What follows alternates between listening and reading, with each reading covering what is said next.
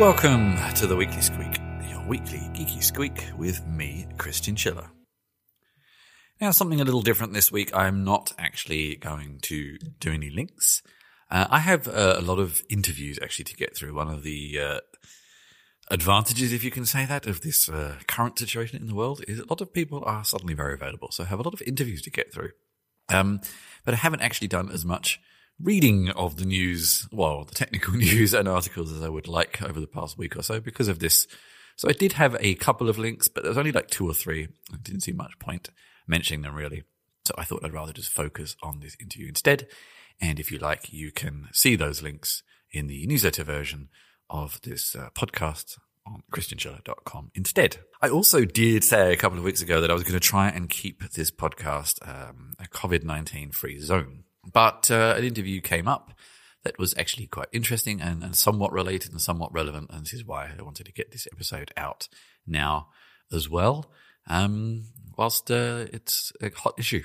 So this was an interview I did with Quentin Rhodes Herrera from Critical Start. And it's an interview we did last week. Things have probably already changed quite a bit in the less than a week since we did the interview. And we spoke about the company he works for, Critical Start, and their work identifying, surveying, and combating the increase in cyber attacks and cybersecurity issues around the COVID-19 pandemic. So kind of sideways related in a technological way to what is happening right now and what cybersecurity experts are doing to help people, as they're also more vulnerable working from home, and there's more targeted hacks and things like that because there's a lot of people kind of in stress. So it was an interesting interview, and I do hope you enjoy. Sure. Name's Quentin Rhodes Herrera. I am the Director of Professional Services for Critical Start. So I run a team called Team Aries.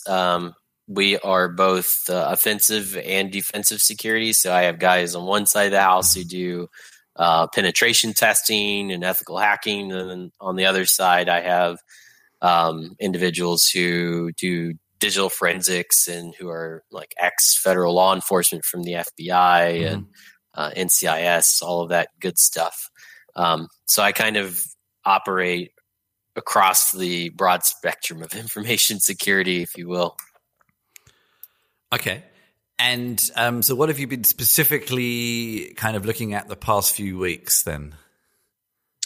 So the past few weeks, we've been trying to work with some of our threat intel partners in regards to some of the threats that have been rumored around COVID-19. Outside of that, we've been trying to develop content that is not salesy. We're not trying to sell anybody on anything, but give them advice on like how to train on your downtime, et cetera. And we're also contributing to Folding at Home with our Hashcracker, because when we're not doing anything with the Hashcracker, might as well figure out some usage of it, right? What do you mean by threats in particular here? I'm guessing you mean digital threats. So, yeah, what do you specifically mean? So digital threats. So we know that a lot of domains have been bought up recently around COVID-19, like COVID-19.bz, et cetera. I mean, the list goes on. I keep track on a few people on Twitter who do this for a living as well, and they've been pulling out large lists of domains purchased recently for COVID-19 or has the word COVID or coronavirus or et cetera. We also use a digital threat intelligence partner who can't name for the sake of their own requests, but they have been tracking URL purchases and DNS purchases for quite a while now, and they have an extensive amount of recent purchases around coronavirus. And do you mean this in terms of trying to spread disinformation, or what sort of threats are we looking at? So we're not sure what the threats really are yet. So some of them could be being used as a way of getting ready for phishing attacks, mass phishing attacks, mimicking like CDC or the WHO or any other health organization trying to spread, malicious malware or try to spread disinformation is also a possibility. We don't have really good intel yet on what these domains are doing and what their purposes are. We just know that a decent amount of them have been purchased. Is there to help you here? Obviously, a lot of people are in a somewhat new situation right now. A lot of countries, a lot of people. Is there any kind of learning you can take from anything in the past to help interpret the data in some way? Or is this kind of a new threat in many different combinations of way? It's not a new threat. I mean, these threats happen all the time. If you take when U.S. reported that they were going to create Space Force, right? When that happened, I know people went out and bought Space Force type URLs, right? It's a common theme we find when there's mass amount of information being put out that's either national news or global news, where malicious actors will go out and buy these domains in order to eventually take advantage or use them for bad. So this isn't new. This is just new to me on a global scale. I haven't seen something so big, and I think a lot of people are kind of in the same boat, right? The last time we had a global pandemic that had this much impact on the economy is, to the point where the U.S. economy or U.S. Congress just approved a $2 trillion stimulus package, right? We haven't seen that in our lifetime. So it's kind of interesting to see what's going to happen in the next few weeks, especially in the United States with the stimulus package. Every year we see tax threats and fraudulent attempts via phone, email, snail mail, et cetera, where people are trying to trick people out of their hard-earned money from their tax refund. And now with the stimulus package, I have no idea what that's actually going to look like. I'm actually afraid that it's going to be it's just going to be the same type of attack vectors, just on a much larger scale. And apart from monitoring domains, are there other things you look for, like Twitter bots or Facebook pages? I see on the website you also have sort of mobile security. So there are other vectors you look at as well? So we do look at social media a decent amount. I spend most of my morning looking through various threat intelligence company sources. Social media is one of the most interesting ones because you do see a spring up of like fake Twitter accounts, fake LinkedIn accounts that have mimics either professionals within high-ranking organizations. I haven't necessarily seen that with this, but I have seen in the past with like the Space Force, people created fake Space Force Twitter accounts just as troll accounts. But I mean, it's been used the same way for malicious activity as well. Mm-hmm. Okay.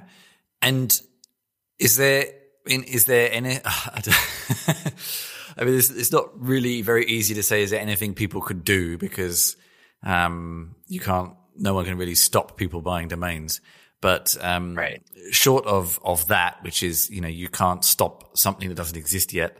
Are there other factors that people can do in their own personal or business security or policy or awareness to kind of help reduce offshoot threats from the main threat we're all facing right now?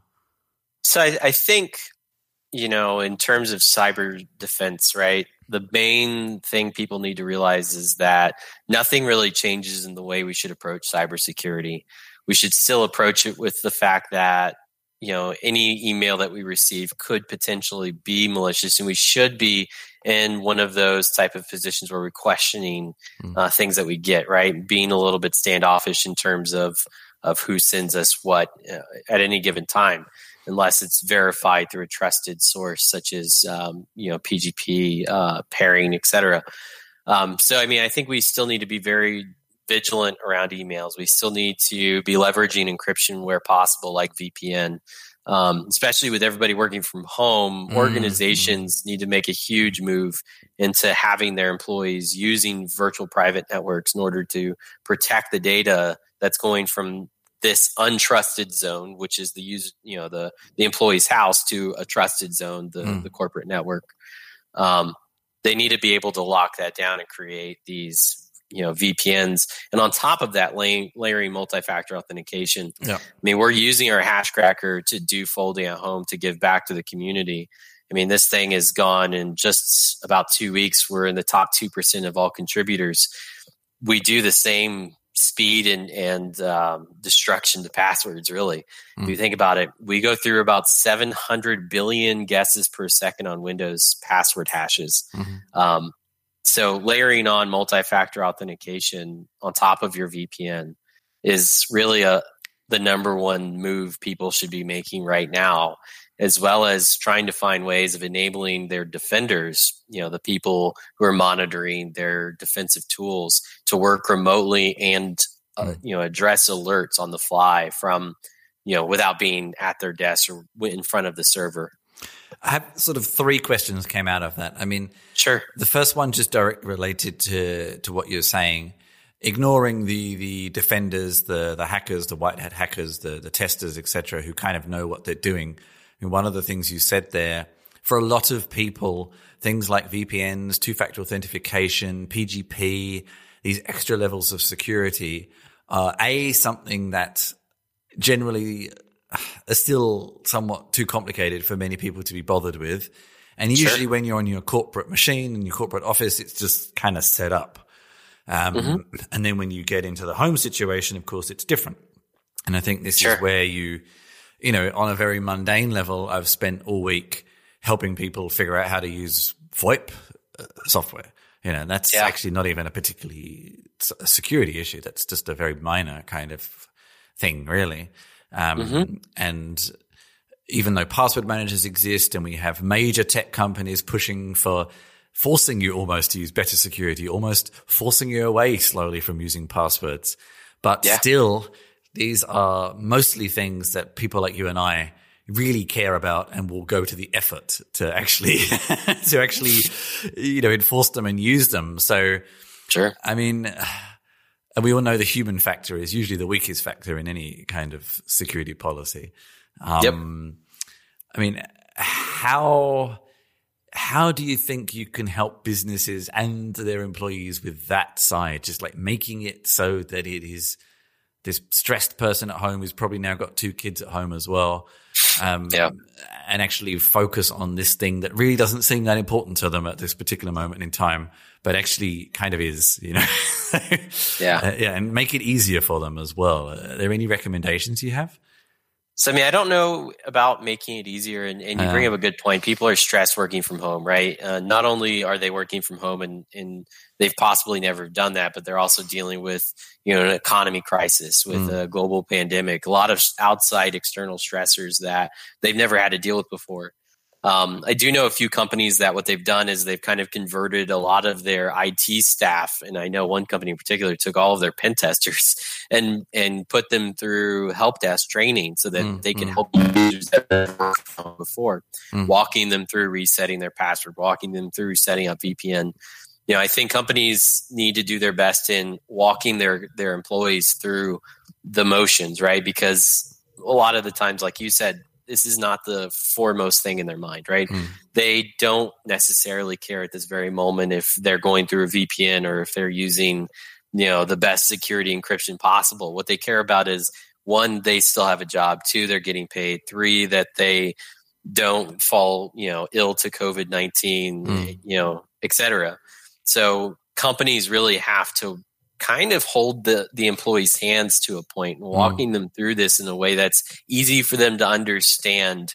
I think that's the only real way of doing this very easily because, I mean, I can write a script to VPN you in and set everything up, but I'm going to have to do that across how many employees do you have? Am I hard coding? Am I weakening security by doing so? Patience and support is probably the best thing they can actually provide. Yes. The human factor again. Yes. Yeah. And I guess try to have policies that can be a little flexible within reason, like everything is at the moment. And then two other things you mentioned there. So I do know what folding is because a friend was sending it around a couple of days ago, but just for anyone who doesn't understand what that is, what is folding when you're referring to it? So Folding at Home is a project that was started by Stanford, if I'm not mistaken, and like in 2000 or maybe even earlier than that. So what it is similar to cryptocurrency mining. We have a very powerful powerful machine with a lot of graphics cards, some Titan V graphics cards. So what Folding at Home does is we run their program and they send us work units, what they call WUs. And we simulate protein folding. And we do it for COVID-19. We do it for a few others. We don't really get to choose right at this moment which disease we're actually working for. They send it based off of the available workloads that they have. And we, using our graphics cards, using our computing processing power, we send that data back to Folding at Home, which then shares it amongst the larger, research groups, the medical scientists, the medical researchers, the people that are way smarter than me in the terms of this stuff. So it kind of gives us technical individuals the ability to contribute in a medical way without ever having to go to med school and go through all of that nightmare that I would never want to go through.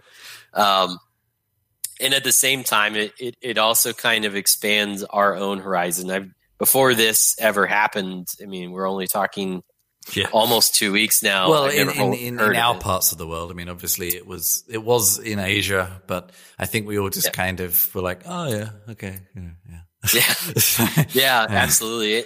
And I never heard of protein folding or protein misfolding. So, I mean, when I got started on the project and I had the red team manager, spin up our hash cracker, which he lovingly named Cthulhu. Start processing workloads. I started researching what Folding at Home was, what the purpose was, what it did, and I saw things of like they created a computational build out of what the COVID-19 virus looks like, and I was like, oh, that's crazy amazing. What was really crazy about it was in the time we joined, for about a week, the nonprofit Folding at Home had such a hard time keeping up with the amount of contributors. I mean, I think it's over 2 million now, but they actually had to get donations of AWS resources from companies because they couldn't handle the amount of attention that they were getting, which is phenomenal. Yeah, this is a problem you're seeing with quite a lot of services right now, from services like Folding at Home that are obviously doing something very, very positive, to just the services people are using just to do something from home. They're all kind of getting inundated, but they're not necessarily making any more money to pay for more infrastructure. So it's somewhat difficult. Okay. So then I guess when you were referring to hashing, you're also talking about cryptographic hashing. And that's what your systems are. Yeah. Okay. Yeah, cool. We built the Hashcracker out for the sole purpose of trying to show companies how bad passwords are. Yeah, for sure. Yeah. And how fast we can crack them within 24 hours. And some companies are amazed at some of their passwords. It's actually, I don't, was it just you a few minutes ago, or was it someone else who earlier mentioned to me that all the Bitcoin miners should be contributing to this right now? It wasn't me, but I do believe that. I think coinhive.com actually is donating a ton of research. I think they're number one on Folding at Home's website. I would have to look at that. Because I mean, cryptocurrencies are somewhat up and down right now anyway, so there's no reason not to use it for something better. But anyway, I digress. Let's sort of wrap up with talking a little bit about Critical Start. You talked about pen testers and things like that. So yeah, on a normal time, what are you guys doing? So our main focus, our main business model is around manage, detect, respond. So we have a zero trust model where in a 24 by 7 SOC, effectively what they do is they take in everything, all of your logs, every alert from low to informational all the way to critical, and they go through a trusted behavior registry. So we think of it kind of like going through and saying, all right, we know everything in this section is good, so we're going to go ahead and ignore this because we've proven it to be good. We don't know about any of this, so we're going to check all of these. And we do that with every single client. And as our trusted behavior registry gets much larger and much more thorough, we reduce the amount of alert fatigue that is caused, right? So I think on average, we're 95% or more alerting on actual events that need to be addressed. So that's the main core business of Critical Start.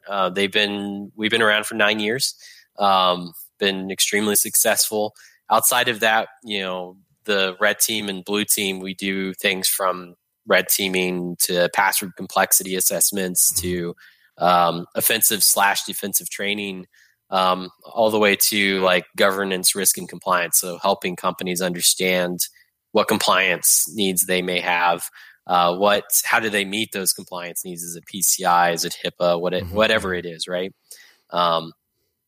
And then also a value add reseller, right? So we have intrinsic partnership with companies like Palo Alto. We do a lot of Palo Alto work, helping companies choose the best technology that fits their needs, instead of just trying to force a circle into a square hole. Is kind of the way I always look at it.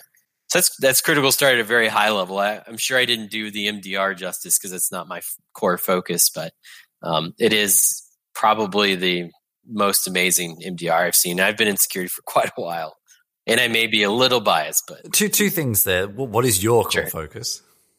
So my core focus is running a red and blue. So I've been doing pen testing for probably 7 years, doing 0-day research. So just a few days ago, I released some 0 days. I have 15 more 0 days being released next week. These have been patched by the vendor. So, I mean, we're not dropping during COVID-19 madness. We're not releasing exploits that are going to cause more problems. For those who don't know, let's unpack 0 days. I know it is, but just for it's one of these things that people read about a lot, probably without ever really understanding what it means. So let's sure. Yeah. Sure. So 0 day is a vulnerability that the world does not quite know about yet. A vendor may know about it because we've told the vendor. A client may know about it because we may have found it during a client engagement, but nobody else in the world knows about it. So we go through, especially in today's climate with COVID-19, everybody working from home, we go through a rigorous process of making sure that both the client is patched and the vendor has issued that patch, or if the vendor doesn't reply to us, we find ways of mitigating the risk for the client. But we release those really to aid people in understanding. I mean, if the vendor didn't patch it, then we provide information on how to mitigate. If they have released patches, we want them to update as much as possible, as quickly as possible. So we release those. That's been my core focus, I guess, for most of my security background is pen testing and offensive security. Yeah, I find it much more exciting than blue team work, but it goes hand in hand, which is why we created Team Aries, which is the combination of blue and red team. And just so penetration testing, I actually, so I'm half Australian and I lived in Melbourne in Australia for a long time. For some bizarre reason, I seem to know a lot of pen testers there. I don't exactly know why there's so many there, or I just met them. I don't know. So, this can be people who in varying degrees go on or off site to actually actually typically contracted by a company to try and find vulnerabilities. Correct. And on site, this can be, so I know one I met who worked for a local council there where people were post-it noting passwords to screens and stuff like that. That's a non-technical vulnerability all the way up to or down to the more technical ones. So that's kind of their job. And he actually told me that police had sort of arrested him several times trying to break into buildings and things, and he'd have to present a letter or stuff like this. We do ever get a jail-free card. Yeah. When you refer to blue and red teams, what does that mean? So so the way I see it is it's a partnership. It has to be, right? So I tell clients all the time, you can hire a pen test firm that can go in there, destroy your network, drop the mic, walk out, and that's it, right? And give you a 100-page report and wish you the best of luck.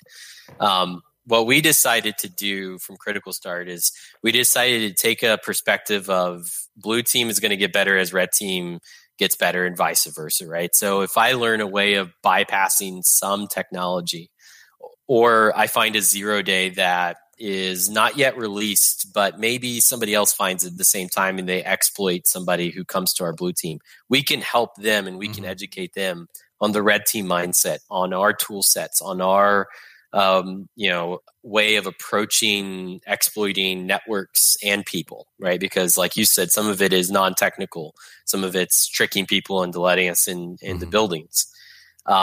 Where the blue team can actually help us understand how they hunt us, right? And so that maybe when we go do that next pen test, we take some of that knowledge with us, we apply it to our pen test, and we can help our client's blue team become even better. The same goes for our research. We're building out our blue team research as we speak.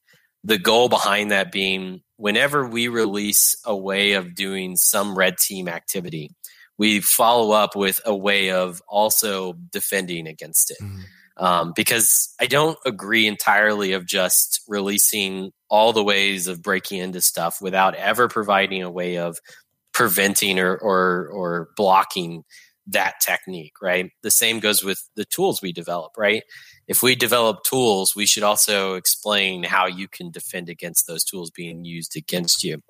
So we created this combination of a team so that we can share knowledge centrally and we can grow both of our expertises at the same time without having to work as a forensics person, because I don't have the mindset for that. But I do have the mindset of a red teamer, and I can help them understand what I would do, and I can understand how they would try to find out what I did. And then finally, so what is managed detection and response? It's not your department, but you say a Critical Start is very good at it. What is it? So we manage. So what we do is we deploy a bunch of endpoints out. We have a wide selection of them where we manage their antivirus, their endpoint detection response tools, and any other suite of tools that we support in our platform that we call ZTAP, or Zero Trust Analytical Platform, unless they've changed the name on me in the last couple months, which is possible.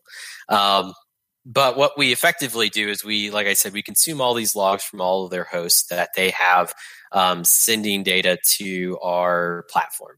And we go through, let's say when they're going onboarding, we go through, and some of that data is going to be already signed off as known good, because that's the only way we do it, is we say, yes, we do know 100% that this is a good alert, right? We know that this isn't a bad or malicious action. So it goes through our trusted behavior registry.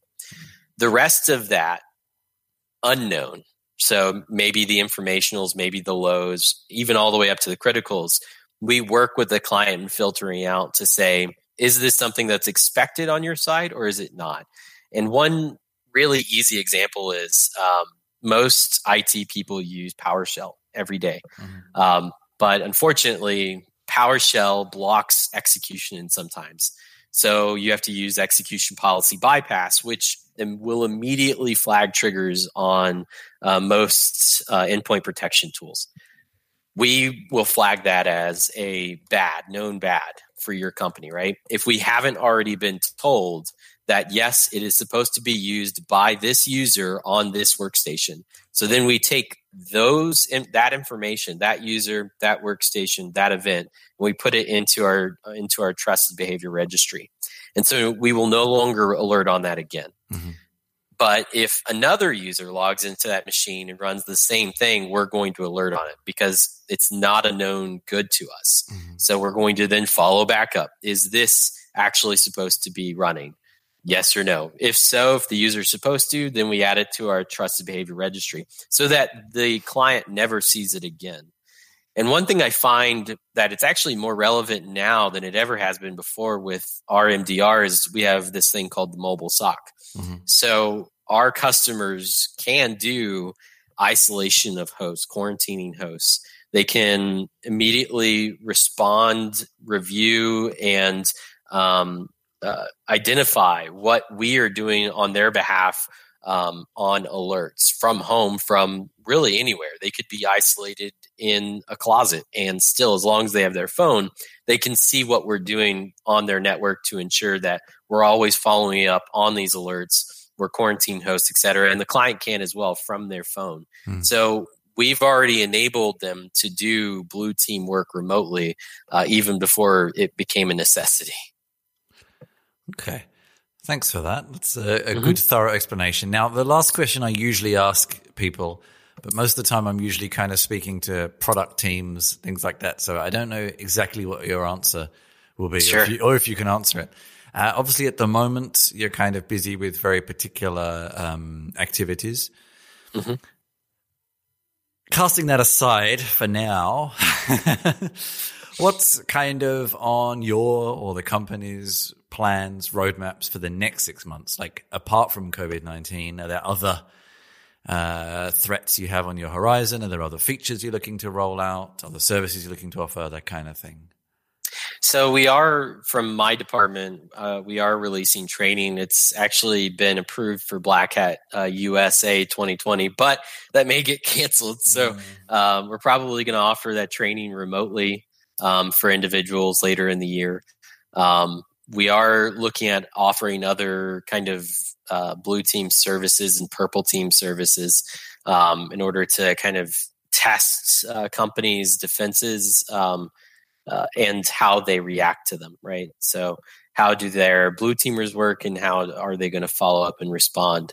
Outside of that, I mean, the normal services that we continue to offer, pen testing, security research, et cetera, is always going to be our kind of main business model with Team Aries, at least. For the company, outside of COVID-19, continuing to get individuals to sign up on incident response retainers so that when the worst case scenario does happen, they do have a quality company they can go to, as well as getting companies to move away from those SOCs that cause alert fatigue, that ignore the informationals and low findings, medium findings, and moving to a product model that is a little bit more aligned to identifying everything as much as possible. I think that's the company's main objective for the next 6 months, probably even a year. That was my interview with Quentin from Critical Start. I hope you enjoyed that. Now, I have some new posts up on the website. By the time this goes out, it should be something, an article based on the interview I did with Hadira Hashgraph a while back. I should also soon have an article on using Swift Playgrounds, and actually a lot of other things in progress that should all get published quite soon. I'm running a lot of online things right now. I did an online stream last week working on the Ethereum blog. I plan to do some more soon. Also recorded a new storytelling podcast. Actually going to do some test recordings of another new podcast soon, and some new music and all sorts of things. So actually quite a bit happening. Sometimes I almost forget what it is that I have been doing in the week to tell you about it. Oh yes, I remember. I also updated my One Day the World Ended roleplay game. So that's at onedaytheworldended.com. Hopefully that's not true right now. With some new rules for different sorts of play. So you can play without a storyteller or dungeon master, whatever you want to call them, or with, and also, some example scenarios to get you started. So that's up there right now. And there's going to be a lot more to come very soon. Stay safe, everybody.